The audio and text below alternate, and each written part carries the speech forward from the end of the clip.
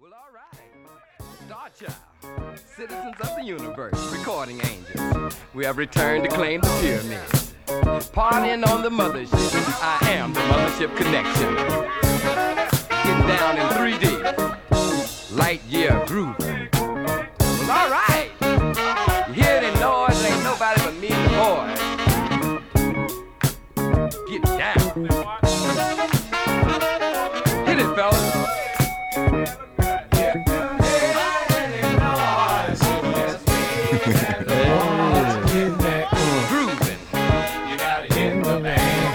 All right, Star Child here. It's old school for you. Welcome Yes, welcome to episode 6 of On Another Note podcast. My name is Aaron. My name is Gabe. And how are you doing this weekend, Gabe? How you doing? Doing good. Good, man. How about you? I'm doing good as well, man. Had a decent weekend. Pretty smooth, pretty chill. No football, so you know what I'm saying? We got to relax and Slept a lot. yeah, enjoy the All-Star weekend. Lackluster, but I ain't watched none of that. still some sports. But we got a good episode for you guys coming today. We have a special guest, one of our first guest episodes. You want to go ahead and introduce? Yes, we do. So, very, very special guest. The first ever guest on Another Note podcast is my father, Gabe Williams. Hey, what's up? What's up, everybody? Glad to be here. Yes, sir. Gabe Williams, I heard so much about you, sir.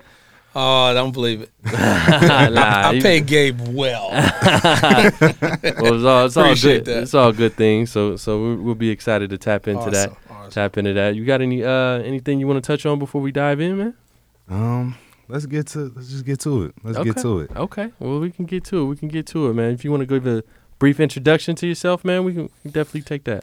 Okay, that's all. That's always hard for me to do. Okay. But anyway, for me, from a perspective of right now, as an entrepreneur, as a serial entrepreneur, I've been blessed to be in a lot of different businesses and be able to, either start them, manage them, consult. Probably right now about 115 companies over the last, I would say, 21 years. Wow. Yeah. Okay. But I preference that, I say, because the thing that really, really does it for me is my first love. The first love is music. Okay, that's why we got you on here, man. Okay. That was my first love, and that's my intro into the industry was like 13 years old. Okay. Yeah, and that was the first time I recorded a song called Michelle. Okay. And that was for this fine little chick that I met at church. Okay. Happened to be married to her today, and that's Gabe's mom as well. And so we've been so that was my first time ever going to studios. It was amazing. I knew at that moment that was it. I was like, this is what I want to do right here. And I remember writing the song. And then the gentleman who recorded it was well known in the St. Louis area. Okay. His name was Oliver Sane. He was well known, had albums, all kind of stuff out. He was like, man, you 13 years old and you wrote a song like this. And so I always had this old soul. So as a lyricist, I always had this old soul. So a lot of the music that I did over the years for myself and for other artists as well have always really, really had this older vibe to it. Okay. Somewhat introspective, but a lot of stuff because I was around so many other people, so I would take their stories, go home and put their stories down on paper, and then create a song for me. Okay, that's an interesting method, man. Interesting method. Yeah. We definitely got to touch more on that. So if you could just dive into, you said you started at 13, started your first songwriting experience. When was your first experience with the industry itself, I should say? I think the first time that I would say my first intro to the industry, we were auditioning for a show, and there was a gentleman that was from Stax at that time. It was well known label out of Memphis, Tennessee, and so he heard us. My group, we were called Natural Blend. Okay, and I'm telling you, we were cold. I just got to tell you, we were bad. Cold, okay. Yeah, we were cold, man. And so they, he made an offer to my parents.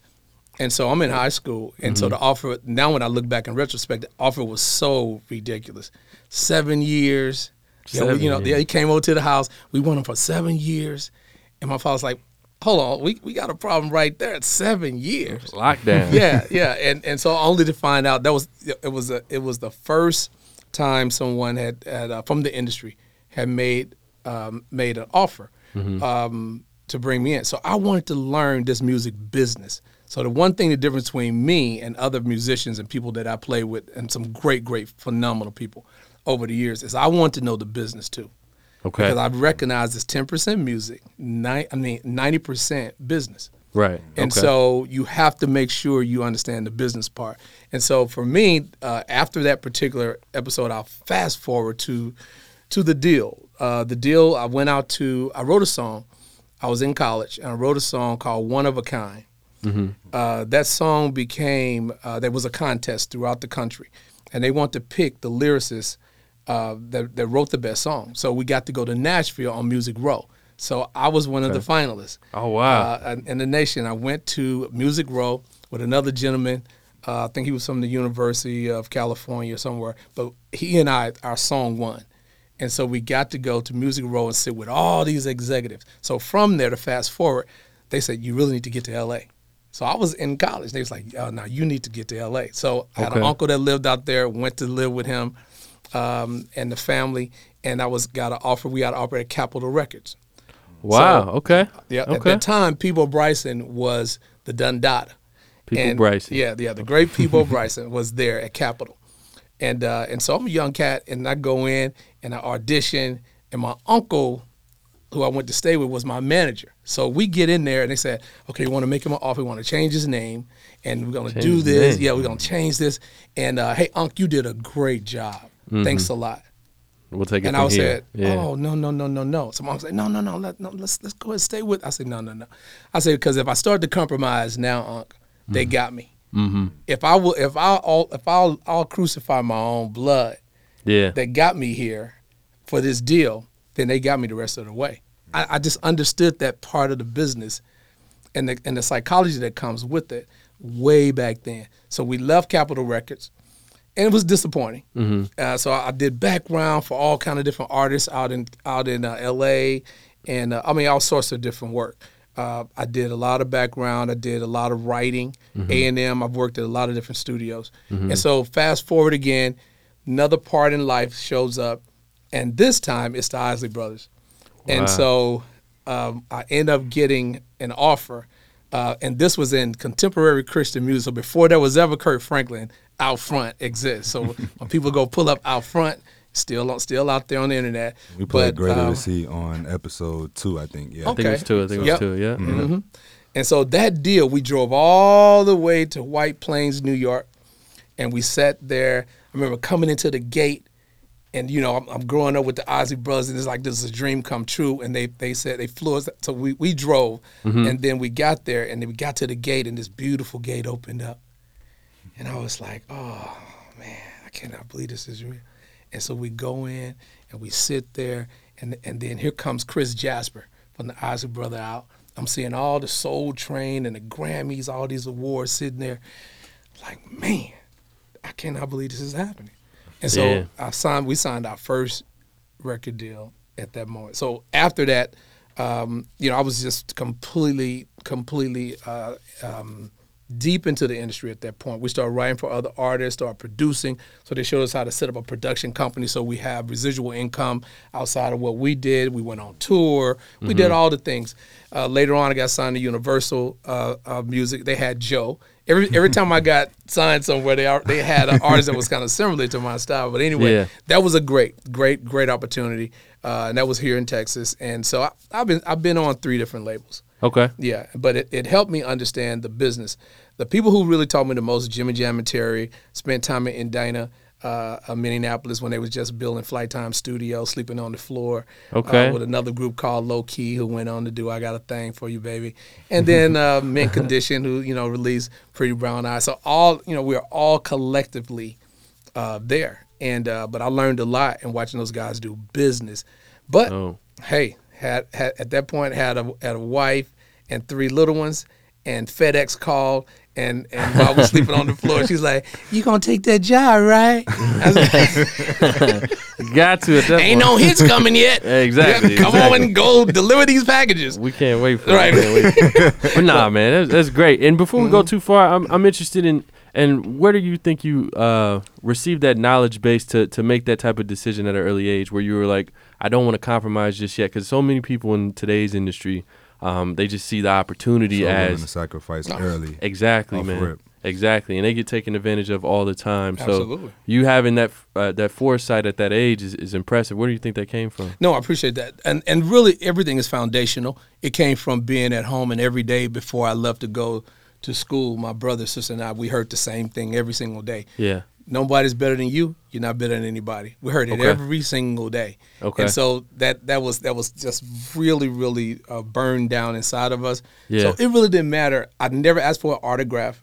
I've Okay. never been so taken with someone because their business put them on TV or puts them on the radio. I can respect the work, but I've never felt they were any better. They just had another opportunity, maybe that I had not had yet. So for me, I was very grounded to the point where, if it doesn't sound like a good deal, I'm okay with walking away from it. And so that everything begins with the foundation, and I can dope, really peel that onion because I've seen a lot of artists. I've been right there, and I've watched a lot of artists compromise right out of the gate, and it's because they want it so bad. When a person can tell you want something so bad, they have the leverage. Yeah. Leverage is everything. Leverage is everything. It's like a carrot in front of a mule. You can make a mule move anywhere you want it to move, as long as you move the carrot. Yeah. That's it. That's easy. Simple Yeah. analogy, man. I know, Gabe, I Yeah. know you've probably heard some stories all your life, man. You got to Absolutely. tell us some Yeah, stuff, yeah. man. Tell us So some I stuff. mean, I've been in the studio since a child. Yeah. Like he got recordings of me somewhere singing all type of stuff. I don't even know where any of that stuff Okay. is. But, Oh, I got it. I'm gonna send it to you. I got you, man. but yeah, so I've been around it literally my whole life. So my perspective on it is just I've seen the process. Yeah. Like from even him doing the album here in Texas with Universal, like that album, I was there in the studio watching him do that and record all those vocals and going through the mixing process and listening to songs over and over. That was the first time I ever had seen that. Yeah. So just knowing the process and knowing that what all goes into the creation of music is what made me love music. Right. And so yeah, that's all attributed to him and my brothers as well. So That's super dope, man. Yeah. Super dope. And we had a podcast, I think it was our second one that he referenced, where we kind of got into like what our influences are. And he didn't really tell me too many details about like your history in general. He just mentioned like, hey, my dad was in the industry a little bit, but he didn't really go into detail. And then I got a little bit of an overview last Yeah. week. I was like, oh my God, man, this Yeah. is gonna be amazing, bro. So I guess talk about that, like as far as the sound that you gravitate towards now, Gabe. Like Yeah. where does that come from? And go ahead. The sound for me, like I remember growing up and hearing like everything from Morris Day and the Time to Okay. Isley Brothers to Stevie, Earth, Wind and Fire. Like Yeah. all of that stuff again comes from him. So that was the foundation. And then not to mention going into like what I learned about hip hop and like hearing Nas halftime for the first time in the car in the expedition. Like I remember all of those remember the car. moments. Yeah, I remember the car. Reminiscing. I remember the car and everything. So like my foundation has always been in, like I said before on episode 2, in instrumentation and vocal ability, and lyrical ability, from a rapper standpoint or from a writing and R&B standpoint. And again, that comes from the foundation that was laid. So Yeah. That's dope, man. That's super dope. Super dope. I guess we could transition into more of a current time. I guess since you have an insight into the industry and how it was and how you maneuver around, I guess, obtaining success or striving for success, how do you feel like that has changed in today's time?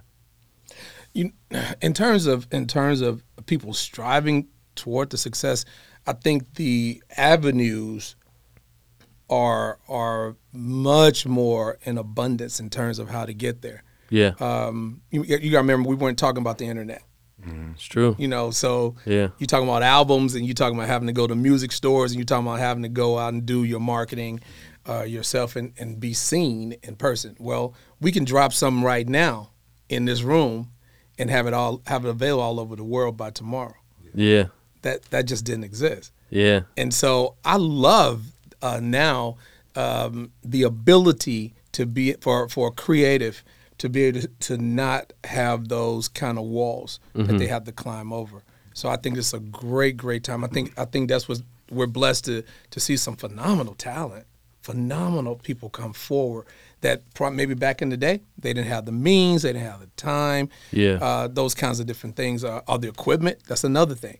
Yeah. And so now I love how things are now. It brings us a lot of phenomenal people, I believe. So my follow-up question to that is, do you feel that there is a disconnect between quality music because everybody has access to it, access to the creation of music? Do you think that it's diluting the musical culture at all?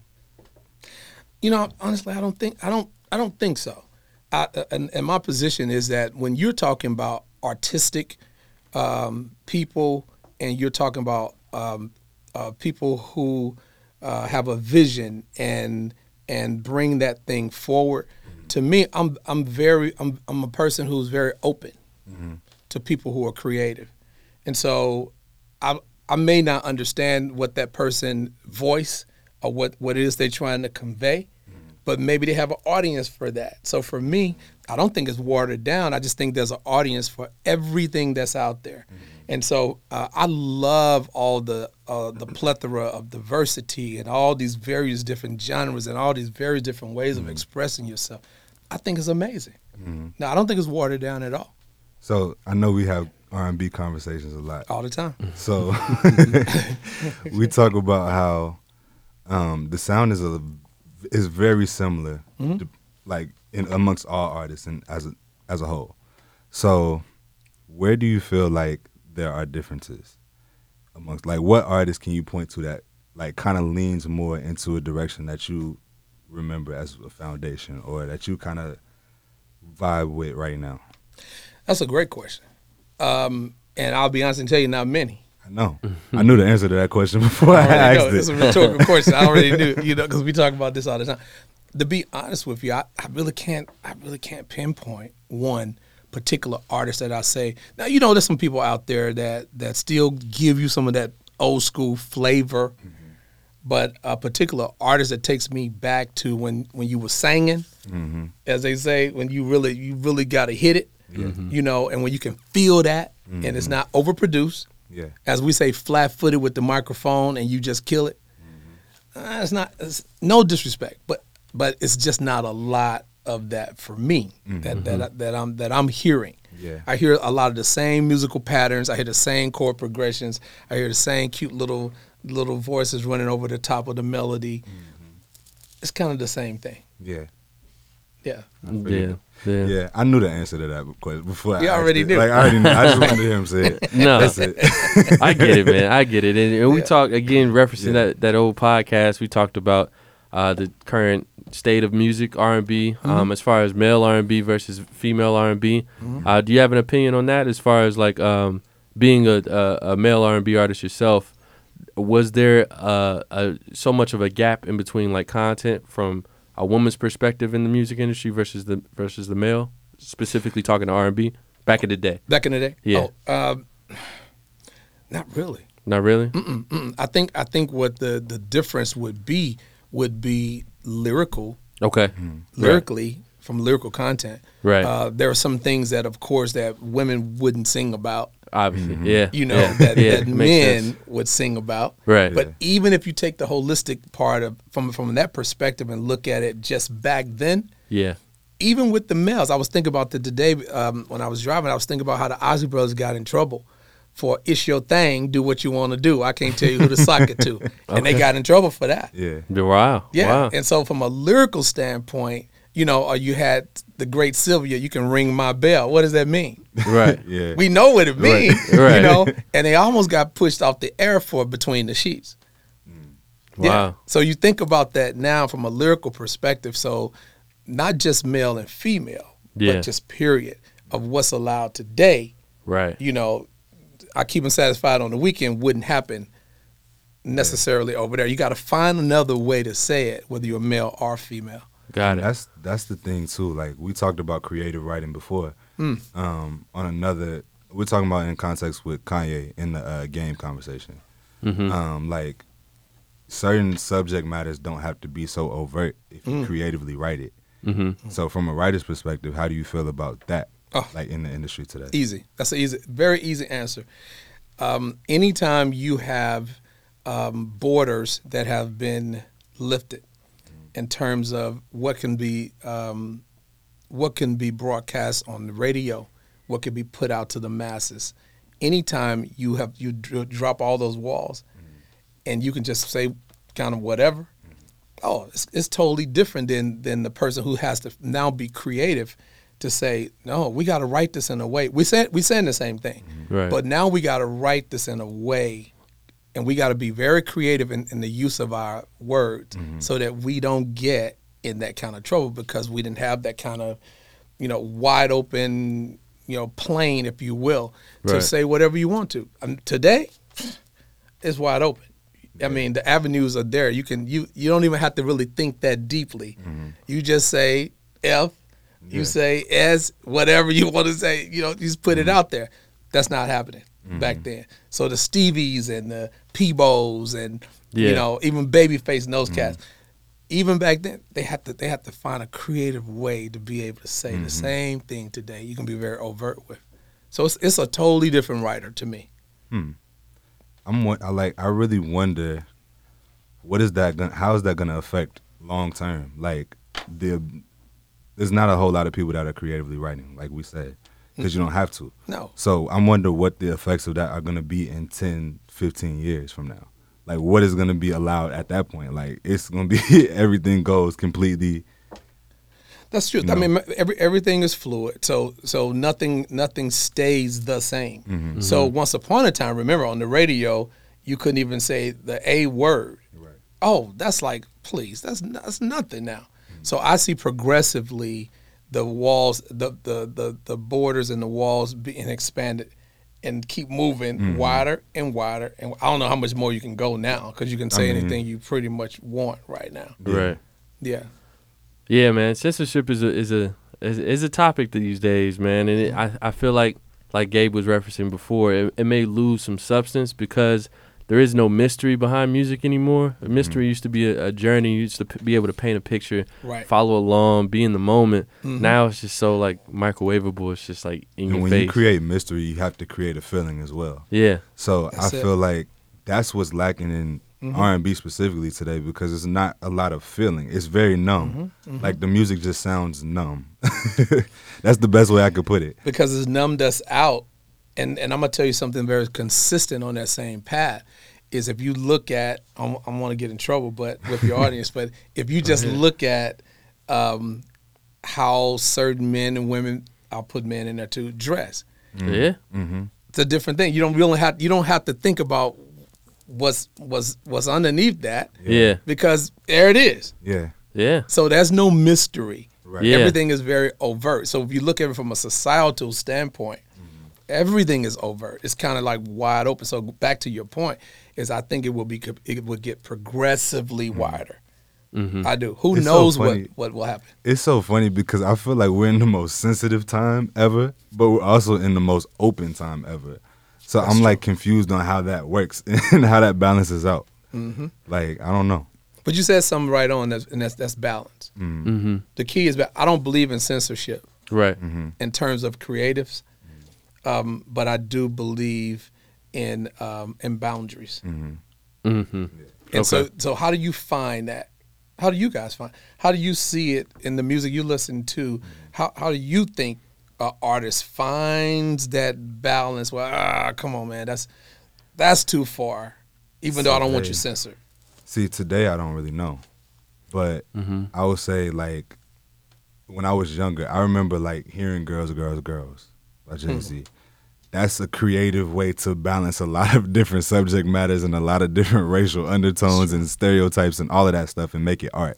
Yeah. So that's one example I could think of off the top of my head. But Yeah, as far as balance goes, man, I think authenticity, man. I think as long as that's priority, I think there's a lot that you can do as far as censorship. As long as I see a vulnerable artist, because that's what I'm I guess attracted towards musically is vulnerability. It doesn't have to be emotional. It doesn't have to be any type of specific subject.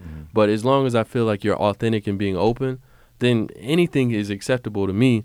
If I feel like you're trying to prove or you're trying to, like, I guess, be a little bit more performative on a track, that's a little bit unattractive. But as long as it's authentic, I'm down for it, man. And I agree with that, especially like when you said that it's not necessarily like you want them to just be like, I forgot how you phrased it just now. I just lost my whole train of thought. But being authentic. Yeah. So I do agree with authenticity. Yeah. But at the same time, specifically in hip hop, it's hard when authenticity leads you into a certain space. That's very true. That can endanger you and your people. You know what I'm saying? Like, we talked about that during the Kanye thing. It was kind of a sidebar topic, but we did mention that, like how your lyrics are being used in court nowadays. Like you're telling on yourself in a lot of your lyrics. You're talking about a lot of things that you probably shouldn't be talking about if you're really about it. Yeah, so, and I think that's where that creativity comes into play. Where you mentioned that ability to write around a specific way of saying things. I think that's something that's lost these days, and I think if that's picked up a little bit more, we'll be able to experience a little bit better musically. You know what I'm saying? So as far as the journey goes or storytelling goes, rather than just being in your face. Yeah. So, do you think an artist would lose their credibility if all of a sudden, hey man, I live this life. I'm being authentic. So what I'm putting it out here is unedited because I'm being authentic. Now, if I peel it back and try to be creative and go around it, do you see that an artist could possibly lose? I don't, because I feel like it's been done. We heard Reasonable Doubt. We know exactly what that's about. Like, we know that that's like the Big Willie, like, street dude, drug dealer talk. The whole album, that's what that album is about in its entirety. So, like, we've heard it done creatively. We've heard it done well. So I know it's possible. It's possible. And maybe that ties into your point of so many artists having access to promote their music. Maybe if you're not able to do that, you shouldn't be at a level where you are experiencing success musically. So, I mean, that's the thing. We have so much content to consume, that we can't necessarily expect everybody to have that sort of pen. You know what I'm saying? The industry isn't very selective with who they choose to support. Right. It's not necessarily their decision anymore. It's about popularity. Anymore. That's what I'm saying. It's solely based on popularity and followers and if you can get somebody to click views on something. And eyeballs. That's it. Eyeballs. Clickbait. Exactly. Clickbait. Exactly. Clickbait. That's why the length of careers are so short now. Yeah. Compared to previous generations. It just seems like you might get one or two songs off, might get a couple million views here, and then your career goes to the wayside, you know? Yeah. So you think artists, in your opinion, do you feel that artists, even in doing the creative process, do you think, in just your opinion, I know you can't get into the psyche of artists, but do you feel that a lot of them think, I'm going to write me a hit today. I'm going to write something that I know they're going to click on this. Do you think that's a lot of the process in their mental? I know so because I've been around artists. Yeah, and I think it's prevalent in their content itself. Like the fact that they are sounding like each other, it lets me know that they're going into it like, that was a hit. Let me try to create that and put a little bit of spin on it without coming from like originality from the get-go. And I see that way more in hip-hop than I do in R&B today. Like, I feel like there's way more variety in R&B, which is why I say that that's my current favorite genre. Right. But I do think that hip-hop is one of those things where the sound is always going to be the sound. You know what I'm saying? It's not gonna just be like, there was a period where it was boom bap. That was the sound. That was the beat that you're gonna choose. It's gonna be a different horn or string or something on it, but it's gonna be a boom bap beat. There's a time where it's gonna be trap, where it's gonna be the 808s and all of that stuff, which is kind of what we're still in now, and that's lasted for a while. But the sound is gonna always be the sound. It's just gonna be tweaked in changed up a little bit. But I listen for lyrical ability on top of these beats. That's my biggest thing for me. And to that point itself, do you think, I guess this opened up a new topic, as far as hip-hop itself, do you think that's the one genre that doesn't necessarily age that well? I guess just referencing other genres, whether it be country, R&B, any type of genre, funk, old school, everything kind of still exists in a space. Yeah. Hip-hop has changed dramatically where I guess you can't, I don't know if you can throw a KRS-One track on today and everybody rock with it. No. But you could throw a Isley Butter track on, everybody rock with it, or a Stevie track, everybody's gonna rock with it. You know what I'm saying? So as far as hip hop goes, do you think like that sound or what's acceptable in the sound? Well, do you think that shelf space or the shelf life is shorter than any other genre? I think part of it is because of the age of hip hop itself. It's so hip young. hop is not that old. Yeah. So like hip hop is almost 50 years. Yeah. So that's a long stretch of time, but it's not at the same time compared to these other genres. Right. So like you've had time to develop what the identity of this genre is. We're kind of still developing hip hop, if you want to be honest. Like Right. we've finally gotten to a place where it's mainstream and it's the most popular genre in the world. Right. We've just gotten there within the last 5 years. Yeah. So I feel like it is very, very, it's hard to say because of the age of hip hop and the age that hip hop is marketed to. That's another thing. So you're marketing to 16, 17, 18-year-olds primarily. Mm-hmm. There's a demographic of older fans. There's a demographic of maybe a little bit younger fans, but it's primarily 16, 17, 18. Yeah. That's the age group. So their ear is going to be tuned into something that's very different than what ours is because we're older.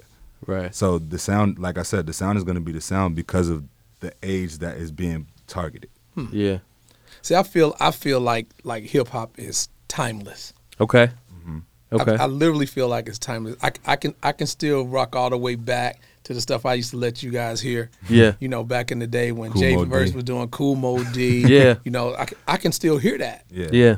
And I can hear, you know, something that comes out today, you know, Kendrick, you know, but I'm noticing that from an age from the age demographic, it's timeless to us. Because even your age to my age, I still hear stuff like, oh man, that still reminds me kind of what The old school stuff. the old What school you said is stuff important was because doing. the stuff that I know that you like, it resembles more of an older sound as far as lyrically, I mean. Okay. So it resembles like the Kendricks, the Coles, Oh, the Yeah. obviously Nas, the new Nas. Yeah. Oh, that's boy. And so, Y'all need to play some of that. so that's what I'm saying. Like those artists still resemble an older sound. Yeah. They cater to an older demographic. Right. So when we talk about like the age that hip hop is targeted to, we're talking about the people that are listening to a Lil Durk, a Lil Baby, Yeah. Roddy Ricch, who are like really just NBA. now getting introduced to hip hop on their own. Yeah. So it's very different in that sense. But that's what I love about you guys' show. Yeah. I see it as infotainment. Yeah. Because we're entertained, but you always give some new information. The Rowdy, I wouldn't up on Rowdy until I listened to y'all show. So one of my frat brothers, he's like, "Oh man, who is this?" And so you know what I'm saying. So you putting people on, but you entertaining at the same time while you're giving really great information. Yeah. Appreciate So, that. yeah, Appreciate infotainment. that. That's what you guys do. Appreciate that, man. Appreciate that. I guess we did have a topic that we wanted to touch on. I know we mentioned the India Arie Spotify wars, and I guess we could talk on just how the industry has changed now that we have streaming platforms comparable to, I guess, when you were in the industry yourself. Do you feel like this is obviously it's not a crutch at all. It's an opportunity for artists to reach people in a higher mass than they did before. But do you think that it's an opportunity for them to be taken advantage of more? Because I know we mentioned in Spotify how they calculate the lowest payout of streams and how it's not directly tied to album sales anymore. It's directly tied to clicks. So I guess the idea of how much revenue you are generating is not even determined by you anymore. It's determined by whatever they calculate. You know what I'm saying? So do you feel like that's a greater opportunity than it is a risk, or do you think that the opportunity outweighs the risk and is still a positive overall? That's a great question. So coming from a time where we didn't have it, Right. and then also releasing music While you have it? while we have it. Yeah. So I've kind of had both of those worlds. Okay. Personally, I like what it is now. Okay. I love what it is now because coming from building companies and working in other industries outside of just the music. If I build a brand, Yeah.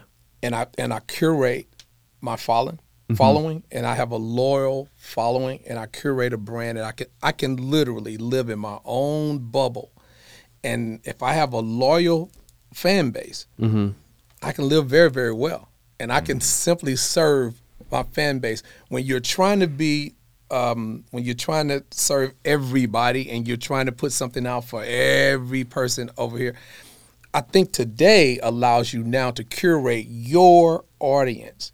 And so I love how it is today versus how we had it. Right. It's much more work. Right. And involved. Here, no, just curate your audience. You're a brand. You're not trying to be, your show is not trying to get every single audience out there. No, that doesn't make sense because everybody's not going to listen to maybe this format or the subject matter. You have a very specific group of people, and we call that rifle marketing. Okay. Shotgun goes everywhere. Yeah. Buckshots. But a rifle is direct. And so in the world of marketing, this new music platform allows us to do rifle marketing. Right. I'm just talking to my audience, and I continue to build my audience and my brand. Okay. So I love this, but I'm going to tell you something that we said earlier. Okay. That it does promote. Okay. It does promote now in the creative side of things, saying, I got to write this. I need streams. I need clicks. So it can't help but get up here to start thinking about. Even when you think about how songs move on TikTok, like TikTok is the biggest platform out right now for music. I've literally found so much music. They're probably about to start doing deals with labels. I don't know that to be a fact, but I feel like it's coming. Have. You never know. Yeah, I feel like it's coming because the way that it's like a trick in the algorithm. Like the Hours and Hours song that went so crazy. Like TikTok. I heard that song. Remember, I played it on the episode we didn't even release. Yeah. So yeah. Like that song has been out for a little while now, and to see it grow to where it's become just strictly via TikTok and how people are redoing it and posting it on all their romantic videos and all this stuff like that. It's a crazy little trick in the algorithm that they have. But hold up. It's people like me that's listening to your show, and they're like, "How is that possible? Put me on." How could TikTok? Because when I think of TikTok, I'm thinking it's a quick little, quick little piece. That's it. So how is that? So basically, on TikTok revolves around sounds. So every sound that you use, is whether it's just a voiceover, you use that in your video, and it already has a certain amount of it's almost like a hashtag. That sound acts like a hashtag. So when you use a certain song that has it's people that on TikTok, they post a video and don't even play the actual song. They just have it under their in their audio, but they'll put it on silent. And so they'll have that song rolling just to get the algorithm numbers up on that video. So that's what I'm saying. Even Pushin' P, that song is a top TikTok song because of one, because of just the marketability of that song, but two, because of the fact that the algorithm is so tricked. The moment you put that song on any video, it's gonna go somewhere. Yeah. You're gonna get at least maybe 1,000 people to view your video. They may not like it, they may not comment or nothing, but people are gonna see that video because it comes up in the algorithm. Yeah, man. And I think it ties into the development of technology itself, just as far as crowdsourcing, like the Ubers, the Uber Eats, the DoorDashes, or Airbnbs, Toros, things like that. They're allowing the people or the consumers to do the marketing themselves. Right. So similar to how we don't have music videos that much anymore. Right. That's not an opportunity for us to consume music too much anymore. There's still some out there, but that's not a primary function. I think nowadays TikTok is the new music video, and the music videos are created by the consumers themselves. So they associate something. All right, he did something funny, but I hear this song, or he did something funny with the same song. So deep down in your mind, you might not be conscious about it, but this song reminds you of something funny, and then now that's associated with views or attention, and now it's primary. Like, oh, I need to play this song. I need to get hot on this song. So, and on top of the fact that we're a trend-based society right now, so anytime that there's a trend, people are gonna jump on it. Because that's just how it's a follower market. The new age of people are wired. Like, even when I said music is marketed to 16, 17, 18-year-olds, so is TikTok. Yeah. It's the same. They're marketing, like you said, rifle marketing. Oh, yeah. It's the same direction. Yeah. Wow. So yeah, it's a good point. Great point. That's good. Great point. Y'all put me on. Definitely. But I know, Gabe, you said you wanted to mention the India Arie specifically. If you want to go ahead and introduce it, this has something to do with what we talked about previously as far as like censorship, but in another way. So So I don't know if you guys heard our one of our last episodes. I believe it was episode 4, where we talked about India Arie and Joe Rogan's situation at Spotify. And so basically what's going on, for those that don't know, is Joe Rogan has like made different racist comments and things like that on his podcast, on his platform. Joe Rogan has the biggest deal in podcast history. So he's also, that deal is done with Spotify. So India Arie, an artist who has music on Spotify, decided to pull her music from Spotify because of who they support. And Spotify's put a lot of money into podcasting, but they don't pay artists. So they pay artists, but it's a very small amount compared to other platforms. So that's really her main issue. She just wants fairness. She wants Spotify to be held accountable and Joe Rogan to be held accountable for the things that he says. So we're going to play a little clip so you guys can get a feel.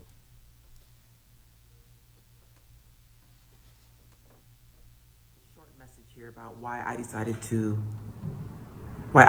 to ask my music be pulled off of Spotify. So check this out. No white people. Says, okay, take me to this one.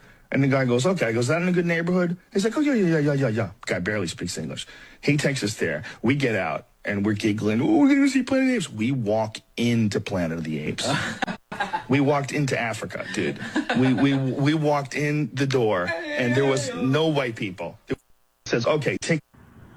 I empathize with the people who are leaving for the COVID disinformation reasons, and I think that they should.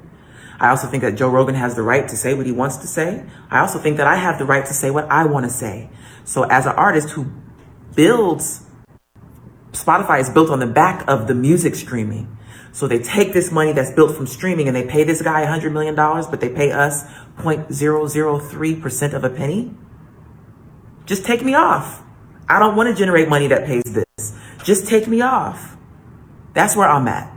And I know that I'm actually, to be honest with you, surprised that my statements were picked up, because I thought people weren't really going to listen to me, because that's what I'm used to from the industry. But I'm glad that I am being heard, and for that reason, I want to clarify my statements. Again, this is why. Watch this. Like, you know, the nigger thing. Yeah, saying the word nigger. You've already said nigger. D is just like nigger. Saying nigger. She's calling you a nigger. It's like this boy that he's a nigger. But starts calling him. Yeah, we don't have to get too much deep into that, but we got the gist. We got the gist of it. We got the gist, and that's interesting, man. I think on many layers, as far as censorship itself, I of course never support anything that you don't support or things that seem to be detrimental to you as a culture, as your being. Racist comments, anything like that is not acceptable at all. I guess my question would be, how do you feel about silencing that type of stuff? As far as the Spotify platform itself, I know we spoke on censorship itself, but if the content is detrimental to somebody or some culture, do you feel like it's necessary to go ahead and silence, or do you feel like that's another form of artistry, podcasting, and whatever you feel should be able to be expressed in any way? That's an easy one for me to answer, because I am a major proponent of having some walls and having some rails there. Yeah. I mean, you can't go in a theater and just yell out fire. Right. without repercussions. Right. And it's a reason why you can't do that. And so in every part of our life, no, we don't just get to say, "Oh, I'm creative and I can just say what." No, there's consequences that come with that. So I'm a very, very strong believer in that there should be some barriers to what we say and what we do. I am 1,000% with India Arie. Okay. And on this particular situation. This is one of these cases where you don't just get to say what you want, and you should be held accountable. And this is not just right now. This has happened in many different. The Washington football team. Right. I mean, how many years did Native Americans have to finally fight for them to change their name? That's facts. Yeah. And so so many different people who've lost their jobs on ESPN, have lost their jobs in the heat of saying something on a sporting event. Very famous people gone. Right. And so, yes, you don't just get to say whatever you want to say. There's repercussions, and I think in this particular case, I'm totally in agreement with any Arie position. So, from a business standpoint, if you're Spotify, how do you move in this situation? Well, I think you move the same way Walmart had to move. You move the same way Starbucks had to hurry up and jump and get ahead of what one of their employees did. As we know some of those famous stories. Spotify has a responsibility. And so far as I'm concerned, I think the clips that we've just heard, we've heard enough. We know how Joe moves if anybody has ever listened to his stuff. He's not the first. He's not the first. And so Spotify, to answer your question, Spotify, I personally feel should remove him. Okay. So, I do. I think they should absolutely remove him. So even with the $100 million deal sitting right there. All money, not good money. And so when you're offensive to a group of people, when you're offensive to so many people, money should not even be a thing that to be considered. I understand business as a businessman, so I do understand that. Yeah. It's a good point. Good point. And even money itself, even the $100 million, it's a low ball. Like I heard some things. It's closer to 250. So, but it's a publicly traded company, and they've lost a substantial amount of stock as well. So I mean, it might have to be a loss leader. You might have to just get rid of them, take a dip, and then grow bigger in the future. That's it, exactly. And I wonder like what they would do if a bigger artist had left. Like what would they have done if Drake would have left? Okay. And been like, I'm done with Spotify. That's a good point. Yeah. Like I kind of wish more artists would have taken that stance because of the fact that like they would have had to feel that. Right. Spotify would have felt that. Like India Arie is a great, amazingly talented artist. We know who she is. Like we already know that. But when you have a Drake or a Kanye or Kanye's already off, but Jay-Z, all of these other main top tier artists, if they say I'm done with Spotify, then what? Yeah, they got to pay artists, or they're not gonna have a platform because their platform, like she said, is built on the music. Right. Right. That's a good point. Yeah, they've had some people like Neil Young, yeah, that have left Spotify. So I see this groundswell. Right. I'm starting to feel that other artists will join. Right. This cause because I'm one of those artists. I'm on Spotify. Yeah. I'm out. There you go. I'm out. There it is. There you go. There it is. It's official right on y'all show. I just announced the exclusive. Exclusive. I feel you.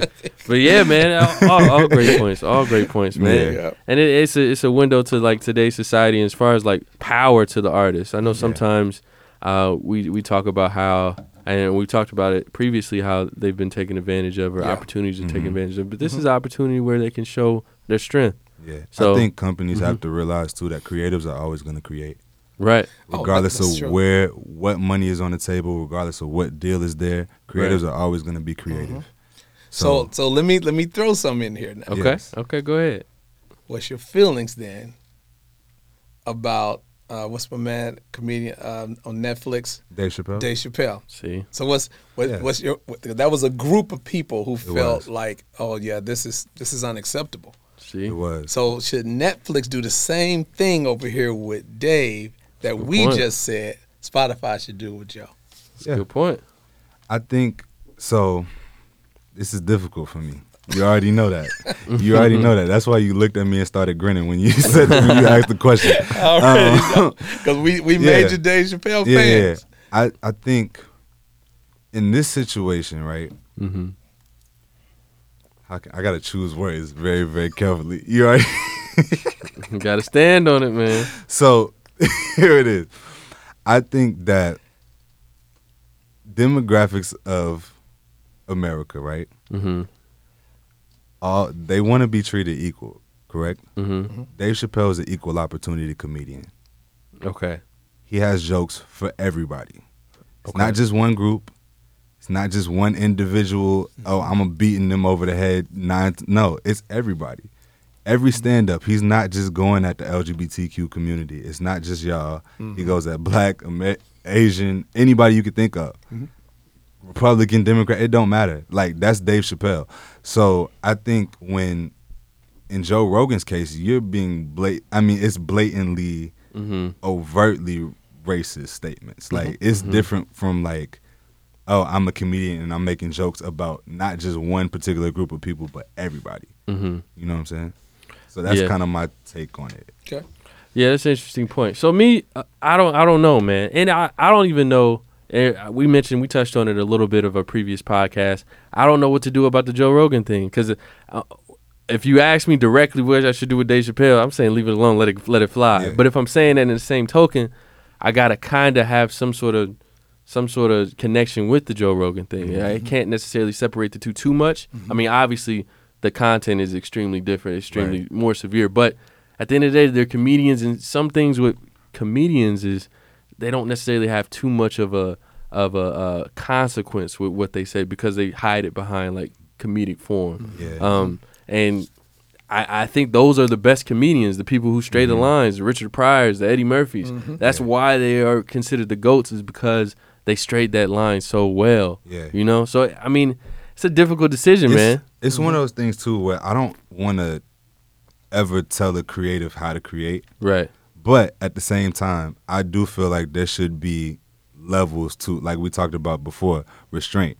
Like, you have to have some sort of, like, filter about yourself, even though, like, in the guidelines of comedy, we're in a new era. So everything is way more sensitive. It's true. You do have to be mindful of how people are going to feel when you put stuff out there. And I think Dave's situation, he actually was mindful about who he was offending. Okay. He knew exactly what he was doing. Yeah, it was intentional. Like, even throughout the stand-up, you learn about his friend who's also transgender. All of these things, like, that's true. He did that on purpose.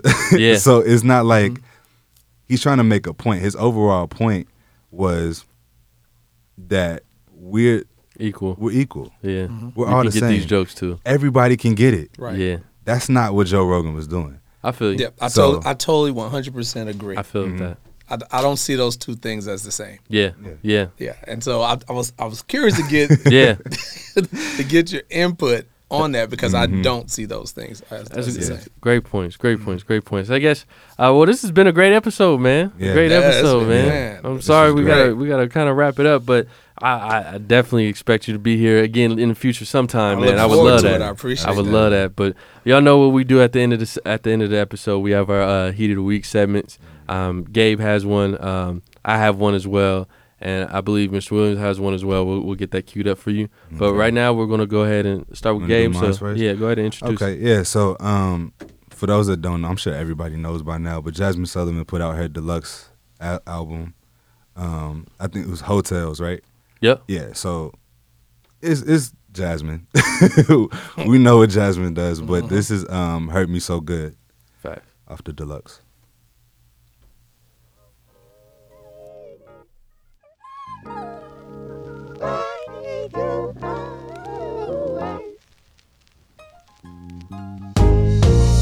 It's a conditional, I never leave confused. Cause I'm always forgiving the shit you been putting me through.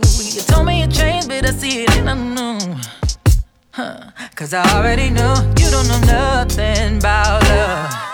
I leave when you're wrong, but don't stay away for long. You been begging so hard and making this house a home. I know you're no good, but I just keep hanging on to toxicity. And you know you could do better, baby, but you won't try for me. No, you know I can't leave you, but I swear that I would if I could. And I hate that I need you, when you know how to hurt me so good. Yeah, you hurt me so good. Said I'm tired and I'm worn, 'cause we go back and forth, and you break me down, but you show no remorse. And I'm losing the war, 'cause you don't know nothing about love. And I'm just a shadow of all that I was, 'cause I'm holding on to toxicity. And you know you could do better, baby, but you won't try for me. That was fire, bro. Yeah, that's. That was a good She song. went to church on that boy. That was a good one, man. That was a good one. Yeah, I she like went that. crazy. Again, Jazmine Sullivan heard me so good on that Hotel Deluxe. So I got some feedback, man, from some people, and it was like, man, y'all give us some great songs, but y'all give us the same songs, man. Like, it seems like y'all got the same taste in music, man. We need a little bit of variety. So I was like, all right, I'll put something together for like, I guess That's a fact. people, because it is, man. We Yeah. appreciate good music, so it's bound to be kind of similar. I'm gonna play a rap song one day. Yeah. but people keep making great R&B music, and that's a problem. We gotta appreciate it. We gotta appreciate him. So I'm gonna play something from an artist that I actually was privy to back in 2017. He got pretty popular, St. John. He got pretty popular back in 2017. And then he kind of got super mainstream, i.e. through TikTok. Yeah. Ironically, you know what I'm saying, by Roses. And I guess his latest album wasn't too crazy for me, man. It was too mainstream, too watered down. And he just released a single. It's called For the Squadron. It's a little bit more of his original stuff. So I'm gonna play that St. John For the Squadron. It ain't the contemporary R&B. It ain't nothing for anybody, any of the old heads, anything like that. So I'm gonna give y'all new people a little taste. So we get poppin'.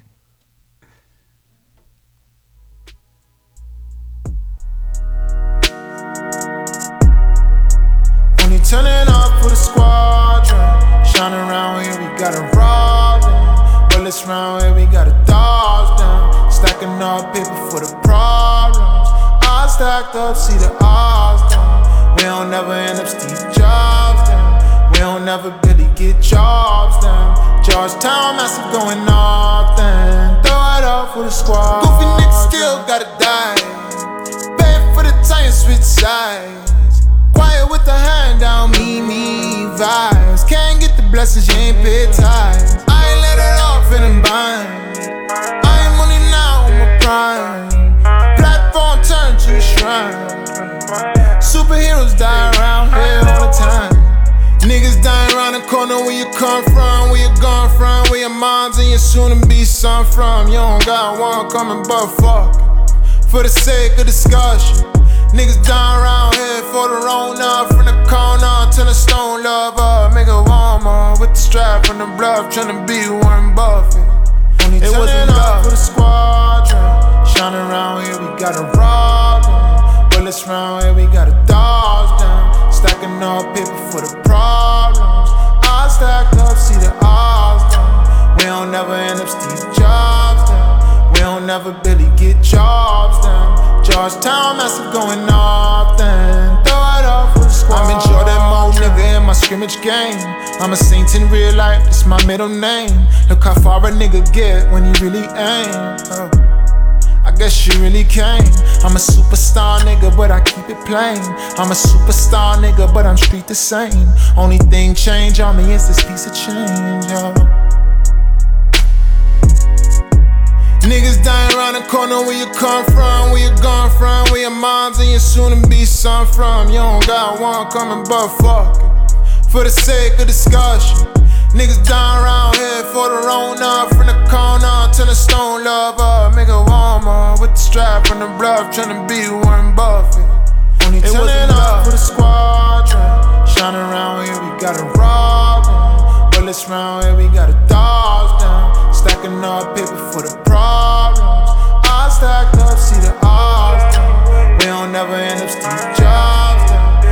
never really get jobs done. Georgetown, massive going off then. Throw it off for the squadron.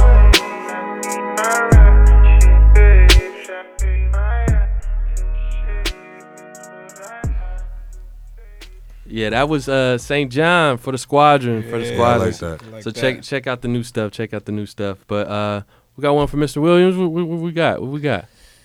My Truck by BRELAND. My Truck by BRELAND. Going country, y'all. Let's get a taste. Let's get a taste. There you go. Shout out. Thank you guys for pulling up. Yes, sir. Again, this is the outro song. Catch us up next week, man. Thank y'all for listening. Yes, sir. Peace. Don't touch my V8 engine with the windows tinted. Boy, we came from the bottom, got it out the mud. Whole block jumping cause the subs stay hidden. If they roll up on me, know I keep one tuck. Tell them boys come get me, I be riding through the city. Young, rich, and I'm pretty. Homie, don't get it twisted. Keep it simple in the Henny. Red coat full of Henny. My head's coming pennies, for real. You can drink my liquor, you can call my lady. You can take my money, you can smoke my blunt. Scuff these Jordans, you can say you hate me. You can call me crazy, but